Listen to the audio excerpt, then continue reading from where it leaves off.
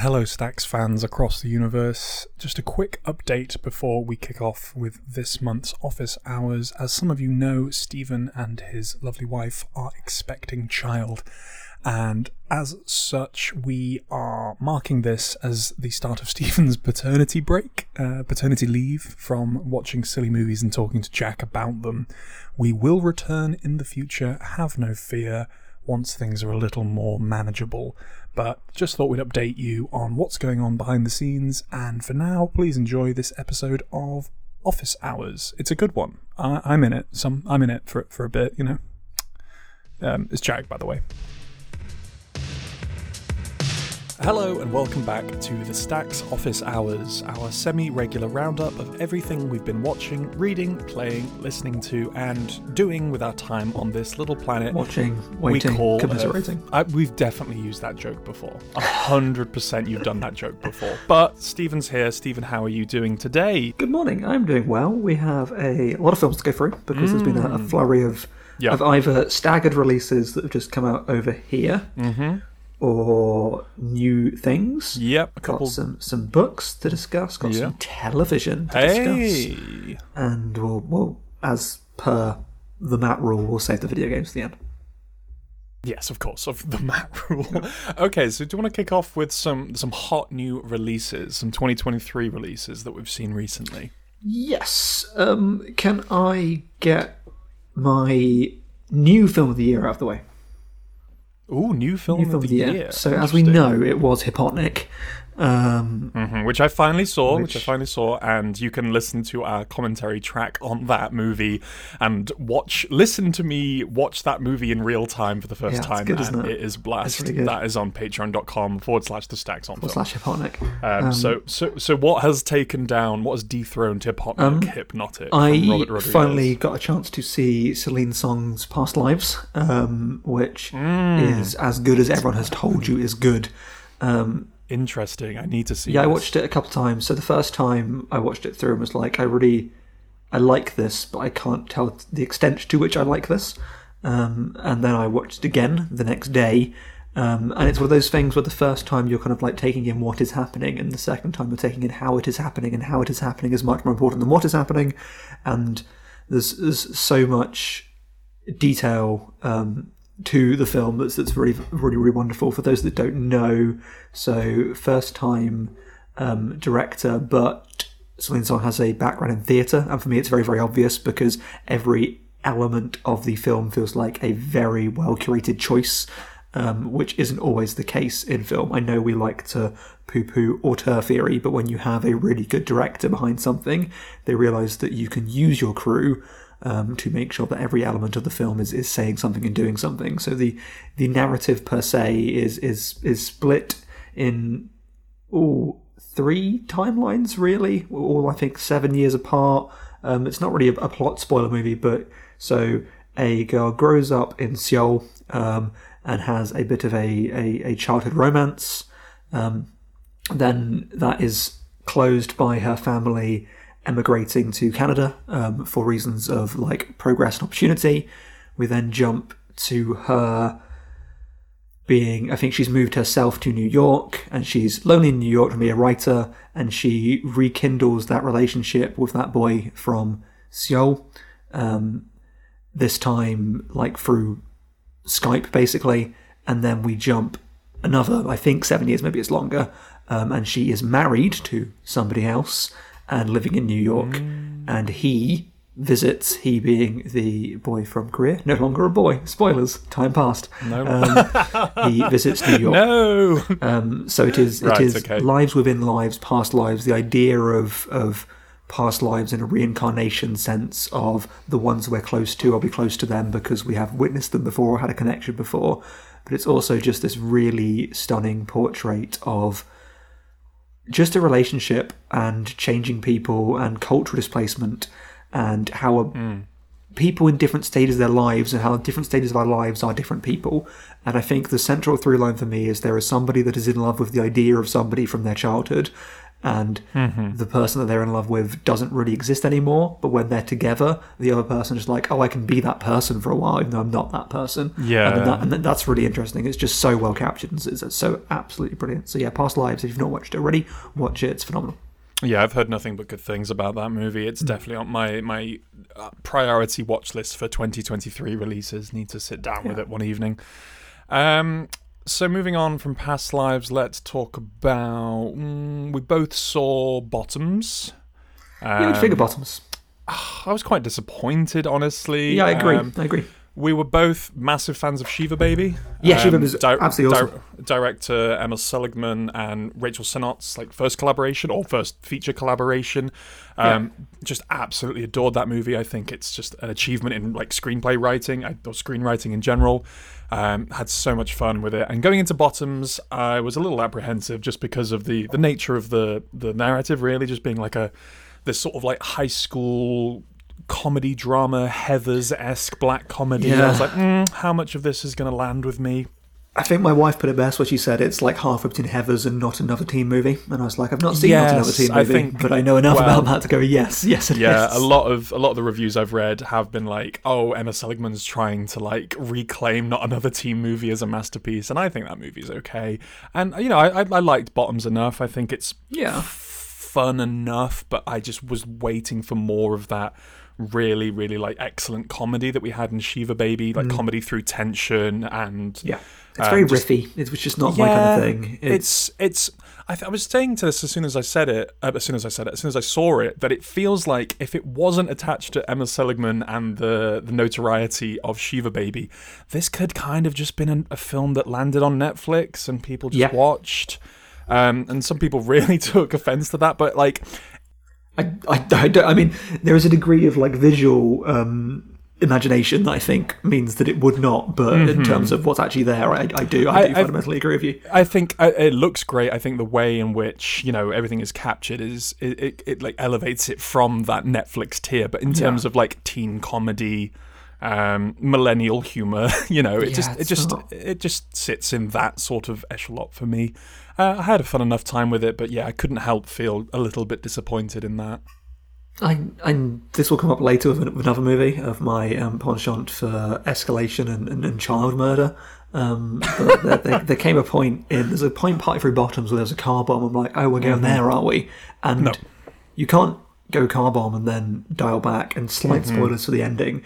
Very, very slight spoilers. So there's a point at the end where it's been building up to this team are going to come and cause chaos. And someone gives this really, really funny speech about how one time someone was drawn and quartered, one time someone was burnt at the stake. And I'm like, this is funny. Yeah. That's really a really good over exaggeration. We're going somewhere. And it turns out the thing that the team are doing is targeting one person via an allergy. And I'm like, that's such... And the way it's revealed, I think accidentally, implies that they've rigged up a bunch of TNT on a stand, are going to kill 100 people. And I was like, oh, cool, we're going there, excellent. Going proper Heathers territory. We were definitively not. No, we were not. And then someone brings out a broadsword, and I wanted it to go, slicing off limbs. I wanted the end, and I wrote this in my review, to be like Ricky-O, the story of Ricky, and it's not. I mean, I want every movie to end like Ricky-O, the story of Ricky, but sadly Bottoms did not go to that territory.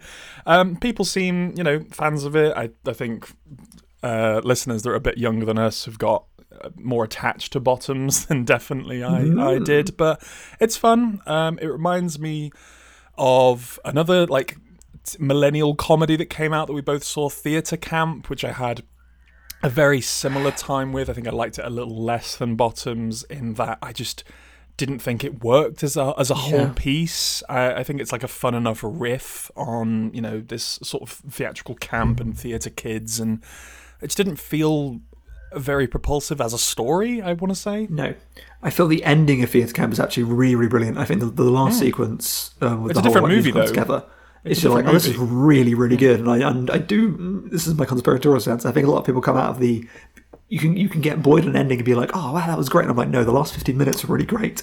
Yeah, the bits before that were fine. It's sub-tier Christopher Guest mockumentary that just makes me wish I was watching a real mockumentary. It just doesn't... I found the mockumentary stuff really distracting. Because I don't think it nails the tone and the idea of the mockumentary style. No. in have pieces in the to way. camera, like Yeah, exactly. Have a talking heads thing, just like it just looks worse. It's like, oh, you just made this look bad. This is just a bad, rough-looking movie that doesn't fit the conventions. Fly on the wall stuff that just doesn't really feel additive to the whole. I watched the short. sense. I like the short more. I don't think either is great, but the short is a bit meaner. The short is Interesting. Okay. Because the theatre camp, the movie is quite kind and kind to its characters and thinks that everyone's trying. The short does not. The short thinks that these people teaching kids are ultimately manipulative, horrible people. They're trying to like live out their fantasies through them, and I found it a lot funnier. One of those movies that is like a short film premise blown up to feature length, and you lose something in that, definitely. Another film we've both seen. Let's talk about it. No One Will Save You. No one will. The dialogueless alien invasion movie that goes places 15 minutes from the end. It's one of the worst endings of a film for a while. So I'd read a lot of takes about the movie before I saw the movie, so I was prepared for the worst, and I was slightly like undermined by how it ends and it goes places. But the build up to that, I thought the movie was slightly undermined also. Mind Underminer rocks. The movie rocks. Yeah. As a dialogueless alien invasion movie, I thought it was pretty, tactile, pretty straightforward. I think it has some interesting ideas. I think it was Caitlin handled. Dever's good. Say that again.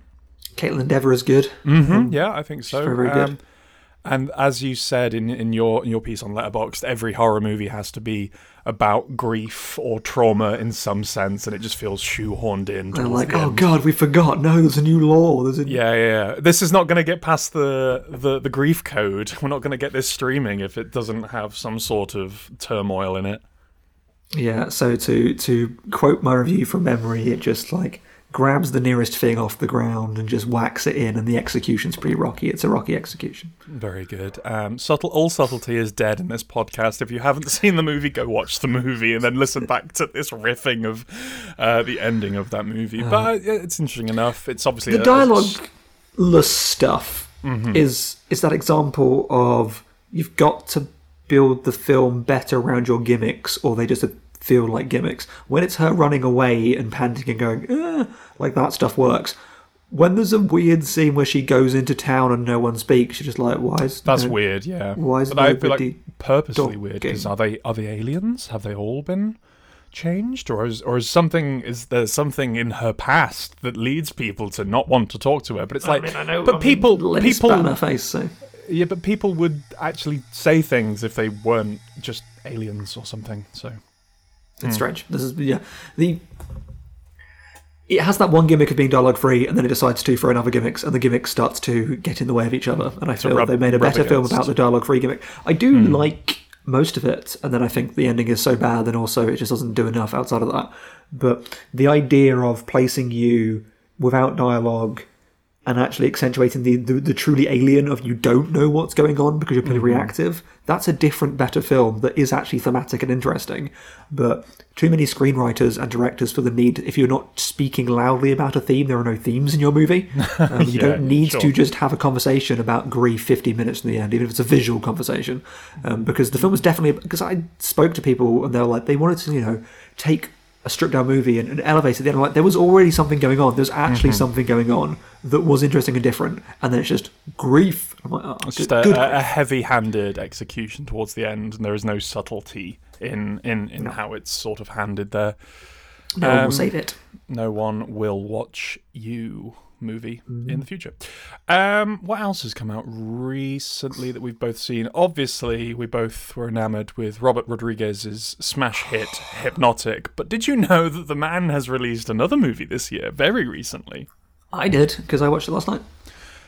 Spy Kids 5, what's it called? Spy Kids Armageddon out of here, because the man is back. Isn't that like the name of the villain from the fourth movie? He's like Armageddon something. There's like the Armageddon machine, and it's like the fourth. We both watched 4 and 5 because obviously we're completionists and we need to know the entire tale of the Spy Kids from Spy Robert Kids Rodriguez. 1, legit good. Spy Kids 1, Spy Kids good. 2, Spy Kids 2, good moments. I'd say Spy Kids 2 is good. I have fun with Spy Kids 2. I think as a narrative, it's it's a bit more wacky than Spy Kids 1, and because of that, you feel the storytelling is a bit God, stay in bit heaven, looser. feel what he's done. Got it. Some good Buscemi, some good miniatures. Very just like a fun-looking movie. Spy Kids 3 is a movie I've seen umpteen times. Like, I have seen that so many times, and it was one of those things that like I couldn't tell you if it was good or bad, just because I watched it so many times. But I can tell you now it's bad. But hindsight's a wonderful thing. But I've seen that movie so many times, and I still have fun with it. I think it's this adventurous like exploit into the technological fads of 2005. Putting that into 3D. The first 3 are significantly better than 4 and 5. 4 and 5 for sure. But as we said off mic, 5 is the natural sequel to 3, and 4 just feels like this weird 4's just terrible. Void. It's just a nothing. It's like 5 does the same thing though. If it introduces brand new characters and acts like they've been there the whole time, I'm like, I don't know who you are. Who are you people? But then 4 maybe does the worst stroke of trying to then go back into the previous chronology. You're like, well, what? And just, no, 4 commits the worst crime of having a talking dog and then having it voiced by Ricky Gervais. And God. There's just so many farts in that movie as well. It's just very fart heavy, very Ricky Gervais heavy. The director of Hypnotic makes movies for his kids and their friends, and I think that's neat, but 2 men in their 30s watching Spy Kids sequels was not what Robert Rodriguez intended. But, Spy Kids 5, though. Spy Kids 5, I had a little bit of fun with Spy Kids 5. Like, yeah. It's like, there was one bit which I thought was actually really quite funny, which is when the first plan of the bad guy is he's unleashed some code, doesn't make any sense, which means that he's just basically inflicted a capture on whole society, where every time you want to access any device ever, you have to play a video game that looks so... You may not know about this. So I need to play this actually. I forget who the game designer was. It's someone of note, and I think the game's called something ridiculous, like here's one of those mobile games you want to play, now complete them, all of them, or something like that. Okay. Which, what he's done is he's collated, when you go on Twitter or X, and you just see that same ad, and it's just like one of 5 different games, but the game was never that. So he's actually made a compilation of just those games. And it's like, you want to play them? We'll now play them. So it's just things like numbers adding up as you run towards and move the key to save them. It's called Yeah, You Want Those Games, I think. You Want Those Games is a parody of terrible mobile ad. That sounds very funny because, those things have been like just plaguing mobile devices for like a decade now. You can't play like any sort of free game or any app without getting ads for literally the worst looking games that you could ever see. But I don't know, there's probably a market for them, but that's very funny. But the thing is, the games are never that game, and that's the weird thing. You're like, okay, well, that looks somewhat interesting. This is just a match 3 thing. Robert Rodriguez's only exposure to video game culture is through mobile ads. So it's like, what is this game? It's like this fake like Skyrim battle simulator. They complete the same jumping puzzle like 3 times, where it's just jump to rock to rock to rock, and they're like, I love this kid did this. I'm like, I don't understand how you would do this. All video games is like just getting to the next level and leveling high score up, and it's like games have not moved on from the 80s and everything's still like Pong and Tetris, and it's really weird that the game's called High Score, where there's just been a like scoreboard or scoring element in the video game. I'm like, which is crazy to me because it has been 18 years since Spy Kids 3, and I feel like Spy Kids 3 had a better grasp on sort of video game production. She plays a Switch at some point. She uses an Xbox controller for part of the rest of it. It's very very confusing. I guess it's the game. It's on all devices. High Score. He gets locked in his own game at the end as a punishment. This one I liked, and what was the other one that his kid wrote? Shark Boy and Lava Girl, which very much feels like a child wrote a movie and then their dad made it. But the thing about this new one is that same child has now grown up and has written this new one. So Racer Rodriguez is like, how old is he now? Like, he must be 24, 25. So him writing Shark Boy and Lava Girl made sense at the time because he was, sub 10. Now he's so old and still writing the same sort of thing. He's still sub 10, but in a different way. Exactly, yeah. Racer Rodriguez. At least he's not racist Rodriguez. Exactly. I mean, maybe. Maybe he is. I don't know. Maybe that's in Spy Kids 6. What other big blockbusters have come out recently? I, like no one else on the planet, saw Expendables 4. And as a product of that, rewatched 1 through 3. I've only seen 3, it was bad. They're just bad. And then Expendables 4 is just... It's the most money I've spent in the cinema in a while, because I went to quite a fancy little recliner showcase cinema and sat there, and it was just a mess. I think my piece on the film should be on betweengeeks.com by now. Go read that.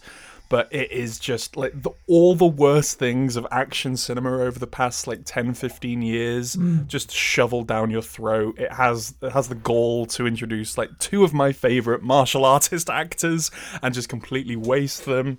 There are some... I feel like you should catch up with them, Stephen, because there are some plot moments in 4 that are so bafflingly ridiculous that it almost becomes hilarious. I do say almost. Every movie now is just a Jason Statham starring vehicle, and which I like. Fair play to the man; he's getting that money.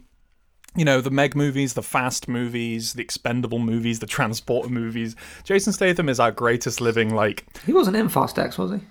Yes, he was. They go to London briefly, and he makes a little brief cameo. But speaking of Fast X, I also saw Saw X. I watched Saw 2 this morning. I don't like Saw. I don't like Saw post. I like Saw. 1. I like Saw. Yeah, I saw Saw. I haven't seen Saw in a while, but the last time I saw Saw, I really enjoyed Saw. And now I feel like a Saw loser because I don't like Saw X. Hey. Before you talk about Sawks, I'm going to break down my history with the franchise. Please. The first Saw film I saw was Jigsaw at the cinema because it was out. Oh, God. Okay. That was 2017? 2018? Yeah. I watched the film because I had a Cineworld pass and I was like, this is a movie, it's an 18-rated horror movie, I should support it because that's fun. So I saw the film Jigsaw. And then Spiral from the Book of Saw came out, so I saw Spiral from the Book of Saw. Oh, God, yeah. That was was that a COVID movie? That feels like it was lockdown very, very bad. Era. Mm-hmm. I'd also, between those, watched the short film Saw. Yes, I don't think I've actually seen that, I think I... Because it's... The James Wan, proof of concept sort of thing. Yeah, they wanted to get budget for the movie, so that classic thing of we have a script, let's film one scene from it as a short to accrue money. And then I saw Saw, and Saw's good. It is a good movie. So, seeing this is Spooktober, and since I heard that Saw X is a sequel to Saw 1, but also sets up Saw 2. It's taken in between Saw 1, it's set in between 1 and 2, but also has characters from 3 or something. I can't remember. And I was like, I'm not revisiting the Saw movies to watch this 10th movie. These movies should be really disposable. Mm-hmm. Did you know that Saw 2 was not written as a Saw movie? Oh, was it one of those that was just slapped with the saw brush to capitalise on the success of the first film? Not even quite, because that implies a degree more success because it's ridiculous. So there was a script that was not being produced, and then because the opening weekend of Saw was popular, they took this script and reverse engineered it into a Saw movie. So Saw had been out for 2 days, and they're like, "Oh wow, they were really trying to jump on that." Let's rush out, and they gave it more budget. So obviously you get a big star. So Donnie Wahlberg is the big star. Oh right, okay. When you're the second most talented Wahlberg brother, you're in trouble. Donnie Darko. Yes, but please tell me about Saw X. I mean, I've never liked the character of Jigsaw. Hot take, I think he's quite a cruel man. I think some of the things he does... Watching Saw 2, I was like, I enjoy this man. I enjoy him. Okay, good. So maybe you'll like Saw X, because it's the Jigsaw show. It's very much trying to make you... feel things for this character. I want to feel like this is a delightful troll. This is a little no. They're going to try and make you empathise with Mr. Saw, Mr. Jigsaw Saw. Please allow me to introduce myself. It's a Saw movie. It's really tough to pick it apart from the other ones in that it is a very convoluted sort of setup, very convoluted execution. Some of the most grisly, sort of dour. Ooh. Gore and just blood and bile and guts all over the place. Fun twists. Nonsense twists. What? Nonsense twists, but not to the degree of some of the Saw 5 and Saw 6, where it just becomes what is going on level of twists. This one is you can kind of see coming. It sort of works in its own little frame, and then the movie ends on a note that is the most disappointing part of the movie. I saw our good the buddy beginning Matt. of Saw 2? No, not quite, but it ends in a way that just does not feel satisfying in ways that some of the other movies have felt. It's hard to talk about it without getting deep into very, very important spoilers. I just left the theatre. Does it flash back to a childhood where Jigsaw picks up a rock and kills his friend? If only. No. Well, you'll see when you get there, because I assume you're going to go through the whole thing this month. Probably. I'll get to it eventually. I know it's actually being released on digital pretty quickly, because I really don't have the capabilities to go to. If I'm going to go see a film at the cinema, it's going to be the new Ken Loach movie. Yeah. Not Saw X. I went because it was a Friday night and I was at a loose end and walked out and was like, I could have probably spent some time doing literally anything else, but yeah, people are heralding it as the best one since Saw 1. I don't know if I can agree or disagree, just because I think everything after Saw 1 is quite bad. Really? Yeah, exactly. Yeah, it's like a very low bar. And it ends in a way that I'm like, is there going to be a Saw X Part 2? Like Fast X Part 2? Final Fantasy X Part 2? Part 2, yes. Is it James Wan again, or is it someone else? No. Who did this one? I don't actually know the director's name. Because I like James Wan. I like James Wan. He's too busy doing Aquaman 2. I'm excited for it. I don't care what the internet says. I liked Aquaman 1. This is from the director of Saw 6 and Saw 3D, which is Saw 8. I don't know the numbering system, but people Saw like Gerrera. Saw Gerrera. Yes, Rogue One finally. Saw X bad. I mean, what did you expect? Are they going to make a Saw X 4X? Ooh, like the 4D game experience. Oh, 4X. No. I mean like a Civilization game. As in Sid Meier's Saw I would definitely play like a real-time strategy Saw game of you trying to set up all the traps in time. Interesting. There was a Saw video game that came out on the 360. Yeah, that feels like PS3. You had to dip your hand in a toilet full of syringes and you had a pain meter. I was like, I don't think the issue is the pain meter. I think the issue is the disease meter. I don't think that makes for very fulfilling gameplay, but maybe that's just me. I'd rather watch the movies, and I don't even like the movies. Yeah, I mean, this may surprise you. The Saw game was not very well received. No. I did see another movie on Friday. I would say better movie. Probably one of the greatest movies. It's called Stop Making Sense. Have you heard of this? I saw that recently. It's good, isn't it? Oh man, so good. How was your crowd? Was your theatre quite busy for Stop Making Sense? Someone had to be shushed. What? Shut? Oh, that was not the vibe. What? Me and some nice man were sitting bopping along, just like nodding. I was, tapping and stuff. And it was one of those things like, it's nice that this family of like multi-generational family came in, and clearly it was like the thing they had in common was talking heads. Awesome. And the older contingent just spent, and there was someone sat between me and them, so I couldn't like lean over the person and go, because I was like, if this guy's okay with this, I'm going to have to be okay with this, because I can't just lean over this dude and say, can you two shut up please, because there's a dude in the way of us, and that'll be really weird. Imagine someone just leans in front of you like, oh hello. So they were just having a conversation the whole way through that very much was of the vibe of being like, do you remember when we were younger and Talking Heads were a band? It was like that kind of thing. It's like, oh wow, outraged by the Stop Making Sense turmoil that Stephen's unplugged his microphone in a fit. There you go. I unplugged my microphone. So yeah, they just were chatting. It felt like being at an actual concert, which for a while I was trying to rationalise being like, let's just say it's like being at a concert where there's people next to you just doing that. But I was like, no, it's not filmed that way. Damn it, it's not filmed that way. No, it's very much, it keeps the audience at a distance until the last like 5-10 minutes. So. Yeah, but a little bit into that, the person next to me did ask them if they could be quiet, and they were like, oh yeah, sorry, and they were. But that is crazy. Very annoying. I was like, we paid a lot for this. We paid a lot of money for this IMAX. I know, yeah. It looks great, though. It is the best movie. And we've both written about it on Letterboxd extensively. Yeah, and I spoke about it on a different podcast. You'll listen to that. Yes, you did. I watched that video. I'll link that in the description of this podcast. It's a very good conversation. Mm-hmm. You have the 3 wildest picks, I'm sure, of that series there. What did you pick? Society? Comfort movies, Society, Faces, Places, and Stop Making Sense. Oh, and a secret fourth movie.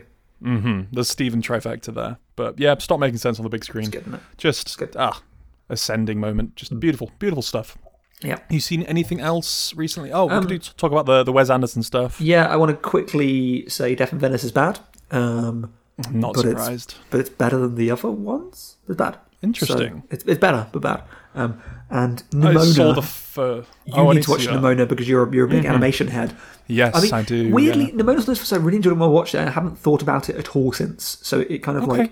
But I also watched Elemental just before it, and Elemental is so terrible. And Nimona is exactly what Elemental should be in terms of... Okay. Because I wrote a long piece about Elemental being like, this metaphor just does not work at all, and we just should not. We should trust children enough to actually have some literalness to our movies. We can have a movie about the immigrant experience that's just about that now. We don't need to be like, what if I was fire and they are water? That's actually really condescending. Oh, is that what it is? I thought it was some sort of racism or something, just spoon feeding children basic topics, but it is sub Zootropolis, Zootopia levels because that wasn't exactly subtle either. It's really, really bad. But Nimona is a much more interesting film which uses metaphor really cleverly, but doesn't hide behind metaphors. So definitely there is metaphors there for breaking binaries and expectations. But it's also just a really fun, exciting romp of a movie. It's good. But before we Wes Anderson, I need to very quickly go run a 5-minute errand. Okay, let's pause and we'll recoup in 5 minutes.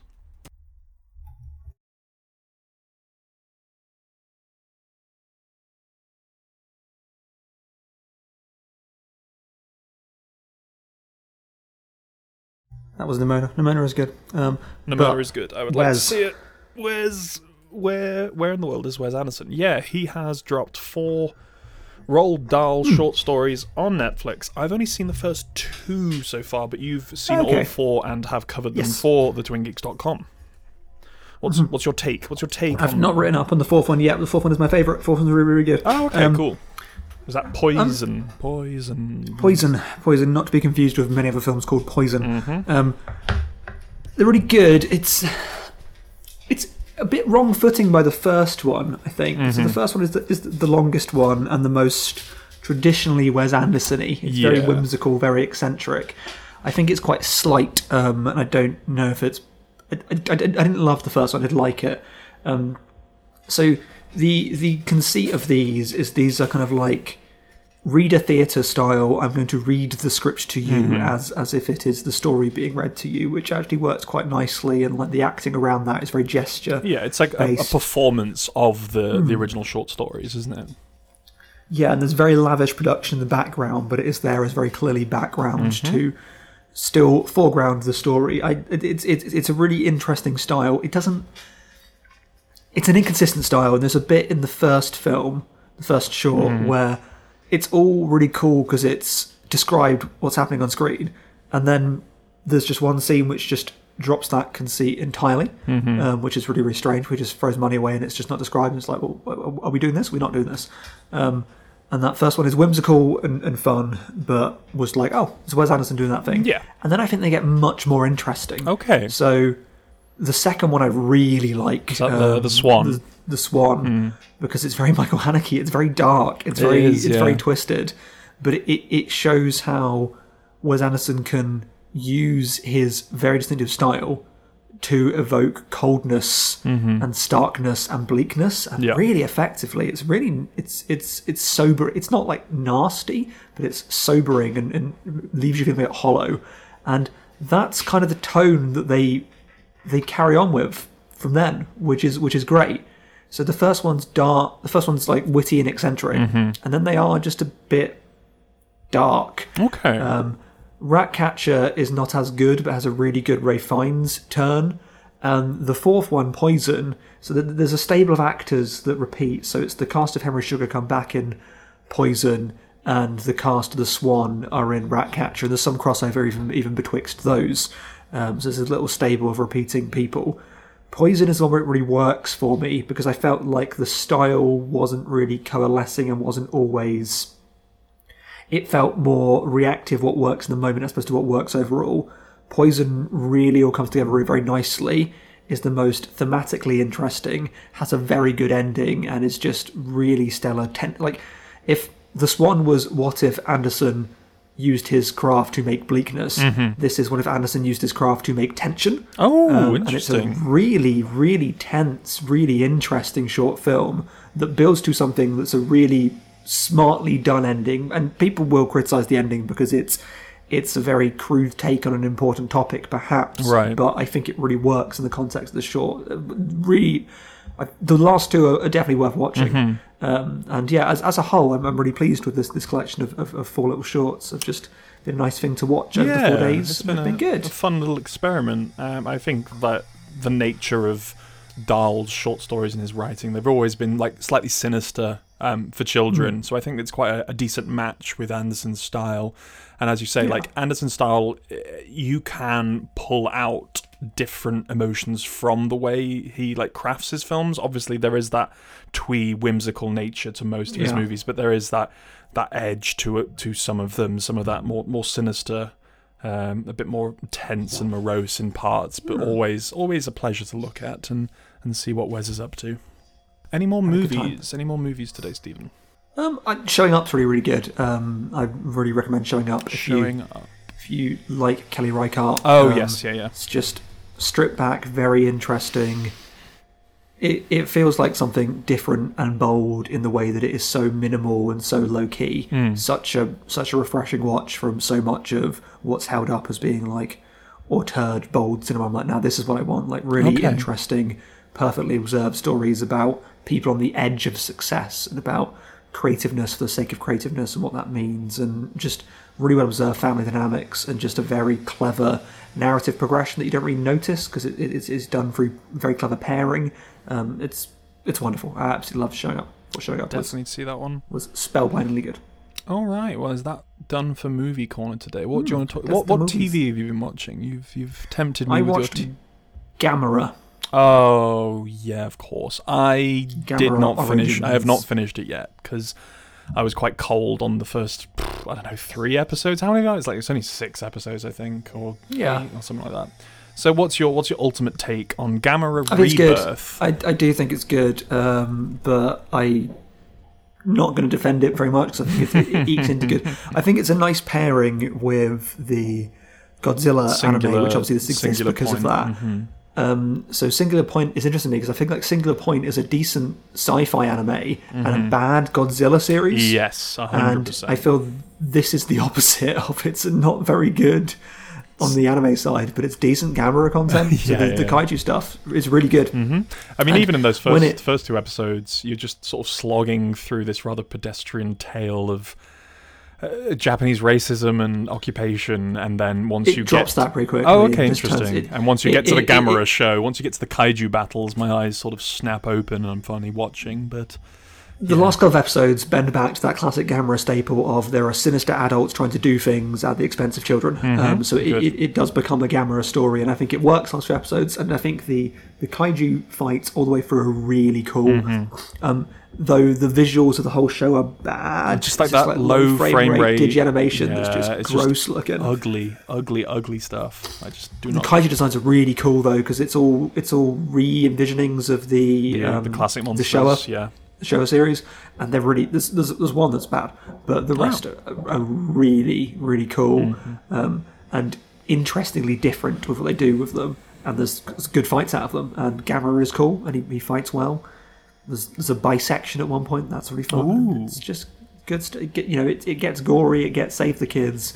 It's ultimately pretty good. No, do it. I will finish it eventually. It's just the runtime of each episode and knowing how much of it is dedicated to non-Gamera related materials just sort of put me off for a while. But more kaiju content. It earns itself eventually. It folds back in and ends up being decent. Okay, cool. Is that the TV for this month? Yeah, I watched a little bit of Ahsoka, but it's fine. I watched the first episode and was like, maybe I don't need to watch all the Star Wars content anymore. I just can't keep up. It's fine. I don't dislike it at all. I'm sure it's for the fans of Rebels and Clone Wars, of which I've seen very little. But Star Wars never going away. It's always going to be here. Yeah. Have you read anything? I have 2 books, comic books, one would say.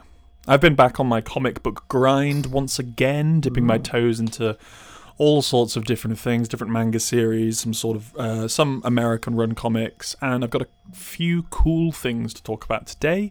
Cool. So first off, I want to talk about this writer and artist, Daniel Warren Johnson, who has written and drawn 2 fantastic short-form series that I've read in the past week.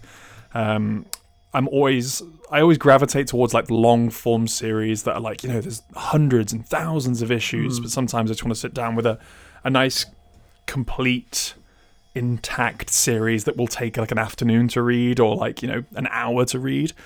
And his first one is a DC property, and I'm not a big DC head. You're a Marvel zombie, we know this.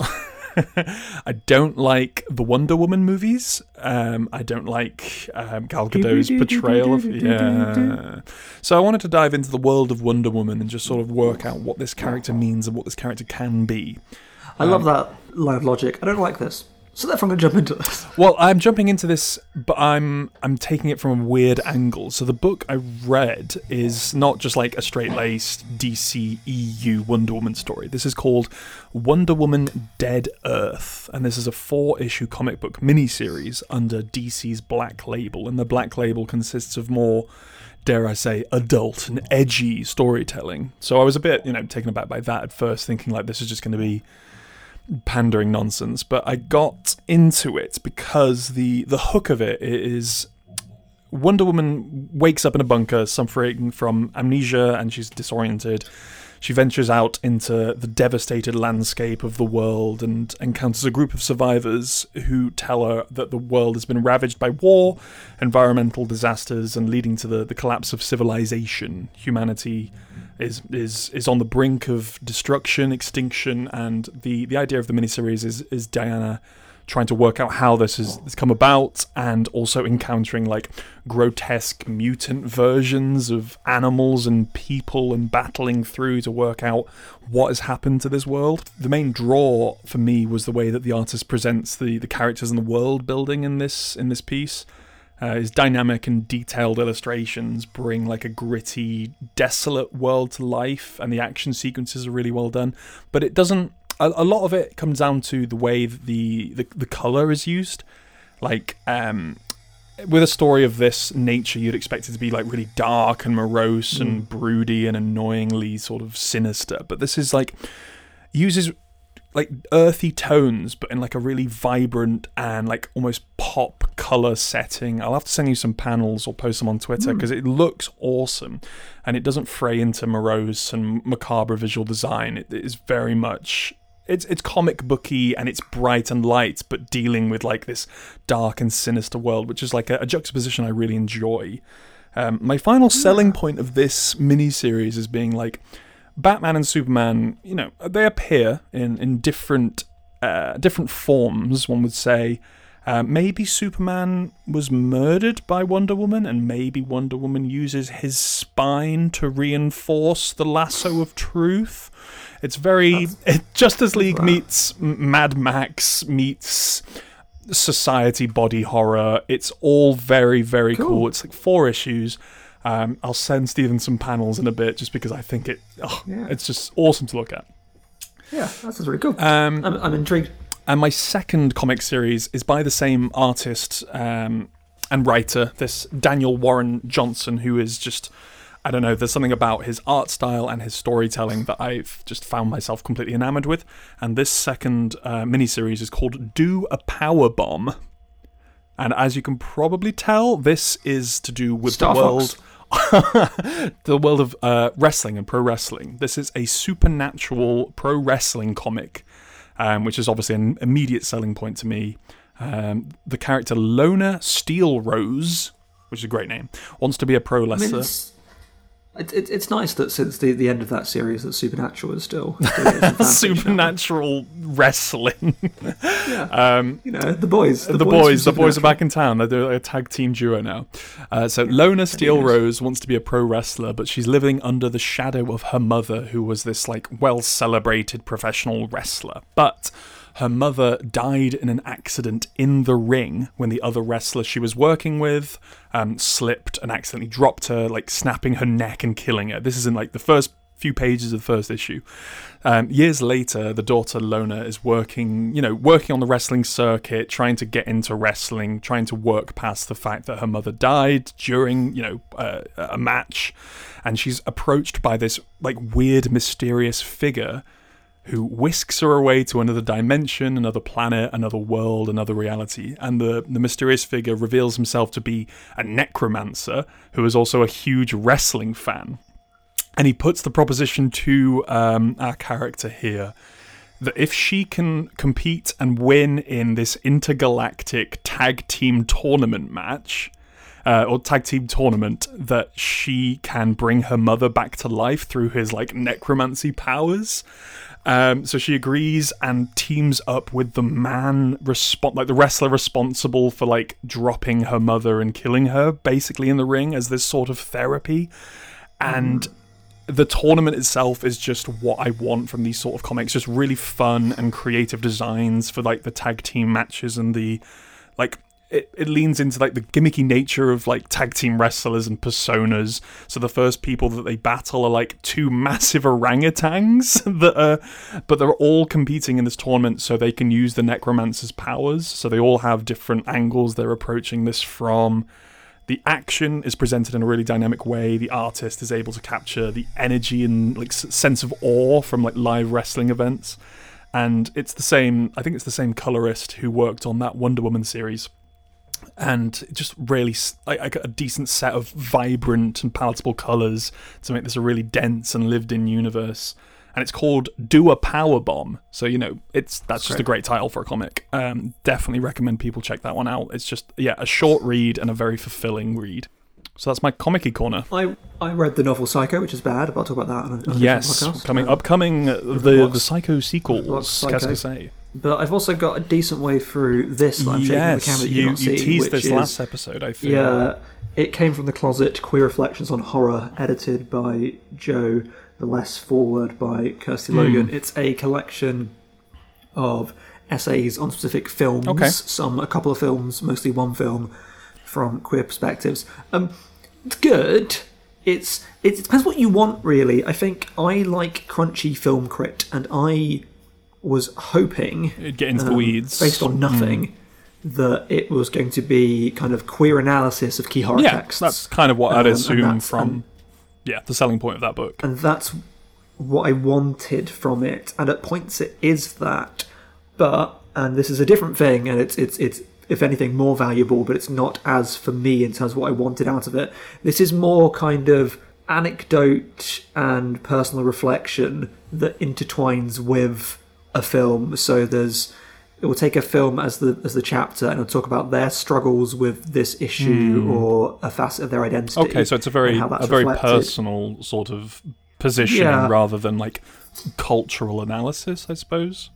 Yeah, and there is bits of analysis in there, but it's more, that's more what I wanted than this, which feels a bit weird. I think it's that thing of the stories in it are really powerful, really interesting, and I would watch or read a straight up thing that was about these important stories, and I am not always sure the bits of film crit help it.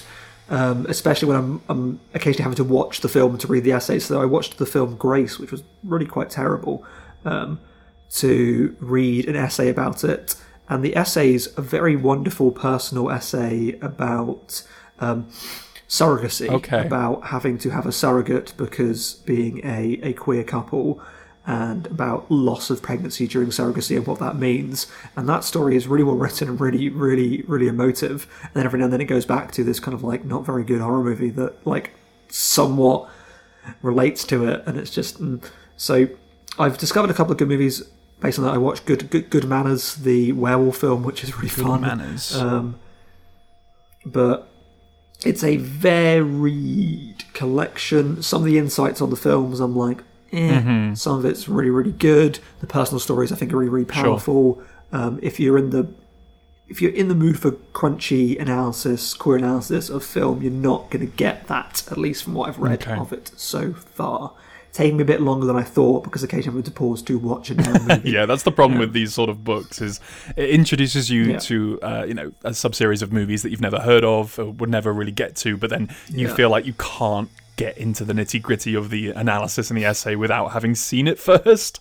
That's the problem with most film books, where I'm like, oh, I'll read a couple chapters, and I'm like, well, I've got like 20 pages into the first chapter, and I need to watch like 4 films to continue. Yeah, but there you go. Yeah. That's that book, which is good. Okay, cool. Shall we do some video games? Yeah, so I've played some stuff. So I finished Starfield. I'm trying to organise a time to sit down with Calvin because we've both finished Starfield, that'd be cool. And just have a big just really hash Starfield it out, conversation. So yeah, in the end, it took me 73. I played 73 hours of it. I did all of the faction quests and the main quest. It's good. I liked it quite a bit. It isn't great, and that's the thing. It's just not great. And I think no element of it is great. I wish I was a Cody, in which they've got a lot. The way they play this game, they've gotten so much out of it. I just don't play it that way. I've played it as a quest to quest thing, and I get lost. And the quests are good, but they're not amazing. The faction storylines are interesting. I like the cities, but it is a very fast travel, unconnected. It's just another one of those of diminishing returns. It's better than Fallout 4. It's better than... I've not played 76, but from what I hear about that, it interests me. I don't know. Fallout 3 I don't love, but I do think Fallout 3 is better. It's not Skyrim in space, and it's not Fallout in space. It's very much, to me, feels like Oblivion in space. Okay. In terms of the world's a little bit generic, but it's also still kind of cool. There are cool parts of it. There are cool bits of craft to it, but it's a little bit generic, especially visually. Though it's kind of like Oblivion, and this is like there's some technical proficiency here to how this looks, but it also doesn't look amazing. It's a bit rough around the edges, like Oblivion is. This is trying some things. I don't know if anything here really works, but it's trying some things.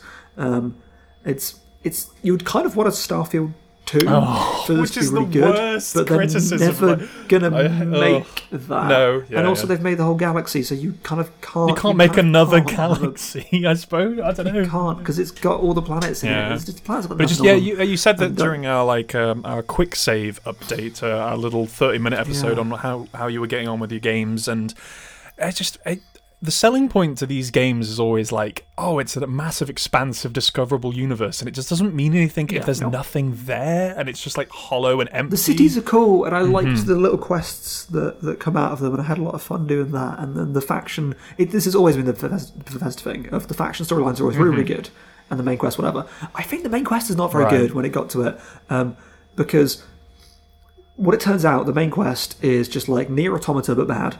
For those who play Nier Automata, you'd be like, oh, okay, it does some things that's been done there better. And it just all feels like an excuse to set up a New Game Plus, because it justifies a New Game Plus. Okay.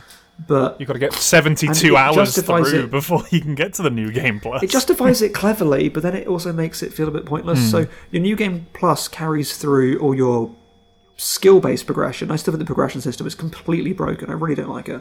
But you just lose all of your items and stuff. And I just had so many resources and items and guns, and I'm like, no, I just don't have that anymore, and I just don't feel... I feel like I'm wasting my time playing it now. So like, I can't craft things anymore. I had so much stuff to craft, and I was like, I want to dabble with the elements of the game I've not played before. Oh, I can't, because I just don't have any things, and I have no money, and no guns, and I've spec'd towards a build, and now like I'll play differently, but I've spec'd towards a build that now I don't have the guns for anymore, and I'm like... It's good, and I enjoyed it. I'm very glad for it to be out of my life. Yeah. Glad to be done with it. I played a bit more of Sea of Stars, which is already getting a little bit repetitive. I've got to be in the mood for like a turn-based. I've got to be in the mood for a turn-based thing, and I probably will get to it at some point. It does seem like something that I could just like get really grindy with and just sort of like enjoy the world. But at the moment, I'm just sort of... I don't like the writing very much, and it's cool, but the combat is already starting to be a bit just like, it's another one of these, and some of the elements that make these games irritating also make them compellingly playable, like random encounters and stuff, and it is better to not have those, but also it feels much more nakedly of, you walk for a bit, and then you fight, and then you walk for a bit, and then you fight, and there's usually stuff around the edge of these turn-based RPGs that I'm just not getting as much from here. The world's beautiful, it looks lovely, and you can jump around, like there's a bit of traversal, but it's very limited traversal. If you just press a button, it does the thing, and it does feel a bit filling in the gap. It is good, I want to play more of it. I did play a chunk of Lies of P. Oh, I read a bit about this. This is based on Pinocchio? Yeah, it's about time they made the Dark Souls style Pinocchio. The dark, gritty... Oh. It's a Souls game, but it's Pinocchio. So is Tom Hanks in it as Geppetto? Is Geppetto like a boss? I've met Geppetto. Is he like some Lovecraftian monster? he's a man that has maybe wreaked this torment on this world and now deeply regrets it. Oh wow, I love that. So what is the so you play as Mr. Pinocchio? You play as Pinocchio, you little twink Pinocchio. It's Bloodborne. Have you played Bloodborne? I have not, but I've seen videos. It's Bloodborne. So you like Bloodborne? I love Bloodborne. Exactly. I'm a huge Souls fan. But what if he told some lies and his nose got big? Does his nose get big in this? I think so. I wear a donkey mask, so I can't see. I feel like that is the entire crux of having you Pinocchio do lie, as a character. And the loading screen says now lying rather than now loading, and the loading bar is his nose. I mean, if that's the only sort of continuation of the Pinocchio character, maybe I won't play this. And when you die, it says lie or die. I mean, these are very low-effort Pinocchioisms, I want to say. I had to pick some dialogue options that were lies to get into places. That happened twice in a few hours of playing. It's Bloodborne, but not as good, because Bloodborne's very refined and very excellent. Okay. To get a bit boring into my Souls-like thing, I get annoyed of Souls-likes because the things that Souls games are built around work because the game's built around them, or they have other things that alleviate those things. And the problem with Souls-likes is they just adopt the conventions for the sake of it. And there are so many things in this game, like, you don't have to do this because it's in a Souls game. You can just not do this. So the upgrade mechanic is the same as in the Souls games, and it's just not a very good upgrade mechanic, and it's just annoying by itself. The fact that you can't pause the game is just let me pause. This game's not online. I get that you can't pause a Souls game, but I would just like to be able to pause. Without the level design of Bloodborne, then the just act of doing Soul stuff is not as compelling. I don't think the level design in Lies of P is very, very good, because you want Bloodborne to have that really, it folds back in itself really cleverly and opening up doors, and you're finding shortcuts to places. It's got a whole bunch of pointless shortcuts. At the moment I got to a place of I've got 3 ways of getting to this place really quickly, and 2 of them seem completely pointless. Even why it's there. There's also been this funneling down in the space of the Souls genre into just parrying. I've never been a big fan. I've never been a parry player. So in Dark Souls and Demon Souls you could parry, but it's very much about walking around for me, shield out, hide in, turtling, rolling. And then Sekiro is you have to parry all the time, and I really like Sekiro. It's hard as nails, but I really, really like it. Bloodborne is you have no shield, but you dodge, and it's very aggressive. Okay. And when you take damage, if you attack back quickly, you build that health back up. This has that light mechanic, but not done as well. But it's wants you to parry. The parry doesn't feel great, and Sekiro works because you have one weapon, so it always feels the same. So there is the timing of the game is the timing, but this has multiple weapons that can go in different ways. So it just doesn't feel built around the core mechanic of parrying. And when it's not just pure parrying game, I just don't like the parry stuff. And I just don't find Lies of P that satisfying to play and engage with. I did play more of it than I thought I would, because it is compulsive in the way it just keeps going. And I do like the core of the Souls game, and some of the visual design is interesting here. I feel a bit, it's just one of those, and it doesn't have to be as like one of those as it is of so many things are just there because that's a thing from these. So you kill a boss and you get an item that you can either eat now and get experience for it, or save later to trade for a weapon. I'm like, oh yeah, that's because that's in the Souls games. That's there because that. And it doesn't need to be. And how faithful would you say it is to the 1883 Italian novel, The Adventures of Pinocchio? Does this need to be Pinocchio? Could this not be skinned with anything else? I think it's cool that it's Pinocchio. I think that's the thing that's interesting about it, is the fighting. But also, so this goes back to my parry thing. So you're fighting puppets, and the cool thing about Sekiro is that it's very intentionally designed. And puppets are not known for predictable movement, so they're very over-animated. So the first bunch of enemies you're fighting, usually, so when you're playing a parry game, it's you quickly press as they hit, and then bam, you've parried. Now imagine if the animation is like, I'm swinging back, but I'm lumbering, and I'm all puppety. I'm like, this needs to be tight if it's going to be bam, bam, parry. And it's not a tight game that requires a tight experience. And I will play more of it. I've breezed through the bosses a bit, which I was surprised by. But I also find fighting any enemy above like a basic enemy just kind of annoying because they attack weirdly. And they just I'm like, how do I parry this attack? I'll play more of it, but it's fine. Okay, all right. Speaking of recent releases, I've been playing Borderlands from 2009 because I'm stuck in the past. Bought the some sort of bundle on the Switch. Handsome Collection? Something like that. I got Borderlands 1. Oh no, Handsome Collection was only 2 and pre-sequel, so you got I got Game of the Year edition 1 and 2, and then I've got the pre-sequel, which isn't 3, and Borderlands 3 is a different game. Yes. I sunk a lot of time into Borderlands 1. Just amazing absolutely enjoyed my time. I went sniper route and just had so much fun. I can't remember the name of the character, but like he had this little bat ability, and just going through and just throwing that out into the wilderness. I love the sort of Mad Max post-apocalyptic setting. Yeah, the look of it's really cool. Mm-hmm. Like the janky sort of 2009 humor is whatever. Like, it has a level of personality. They double down on that in the other games. The humor gets a lot worse. That's what I was afraid of, because that was probably my least favorite part of Borderlands. But in terms of the combat and the way that the sort of like first person shooter loadouts work, I think it's great, and I think it's really nice for players who aren't very good at video games like myself to, enter a battle.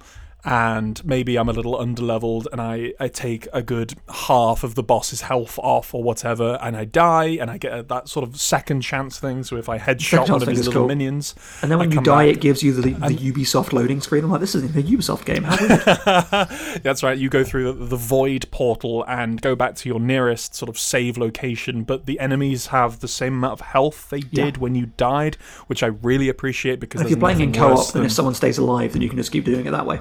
That's really good. I would like to play this on co-op, actually. So if anyone is stuck in 2009 and wants to play Switch Borderlands with their old friend Jack, DM me. But it's been nice just trucking along solo, to be honest, and trying to work out the best route to play solo. I've played through it all in co-op and all in solo. So when I first played it was when it just came out, and we were staying at a friend's house, and he just rented 2 copies of this new video game, and we had it set up on 2 TVs and played 4-player, and we just played it literally all night. I've just been like, this game's amazing, and just got enamored with it from that point onwards.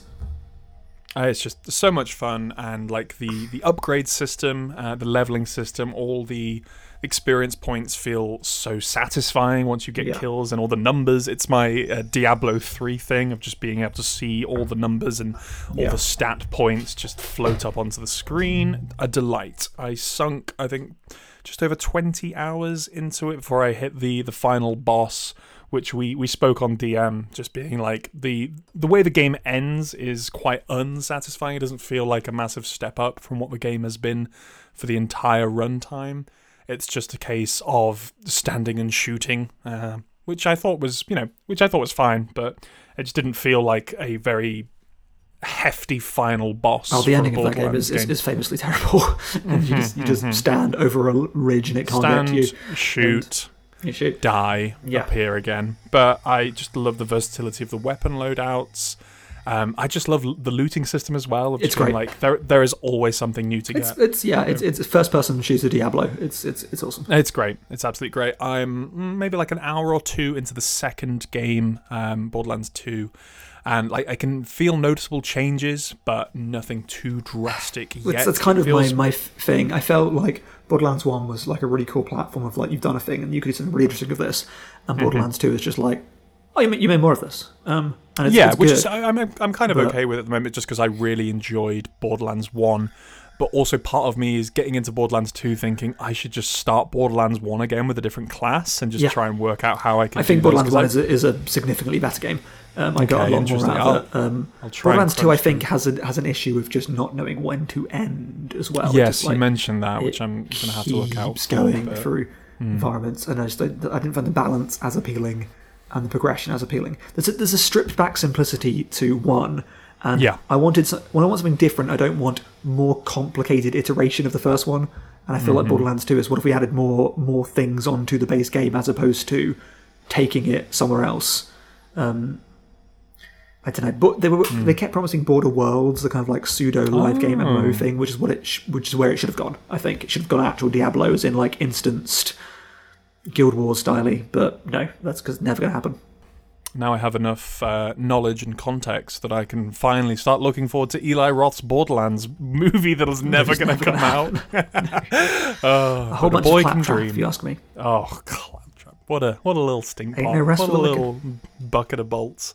But yeah, Borderlands. I got him for like £6 on Switch. Yeah, great game. So if anyone's listening in 2009, this game's great. I played through that game like 5 times. I love Borderlands. Yeah, I can see the replayability of it as well. Just like crunchy goodness.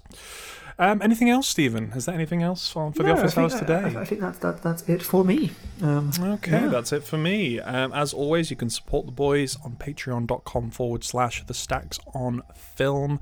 On this feed here, we are entering October, the spooky month. We will probably drop a new list of seasonal recommendations on Patreon.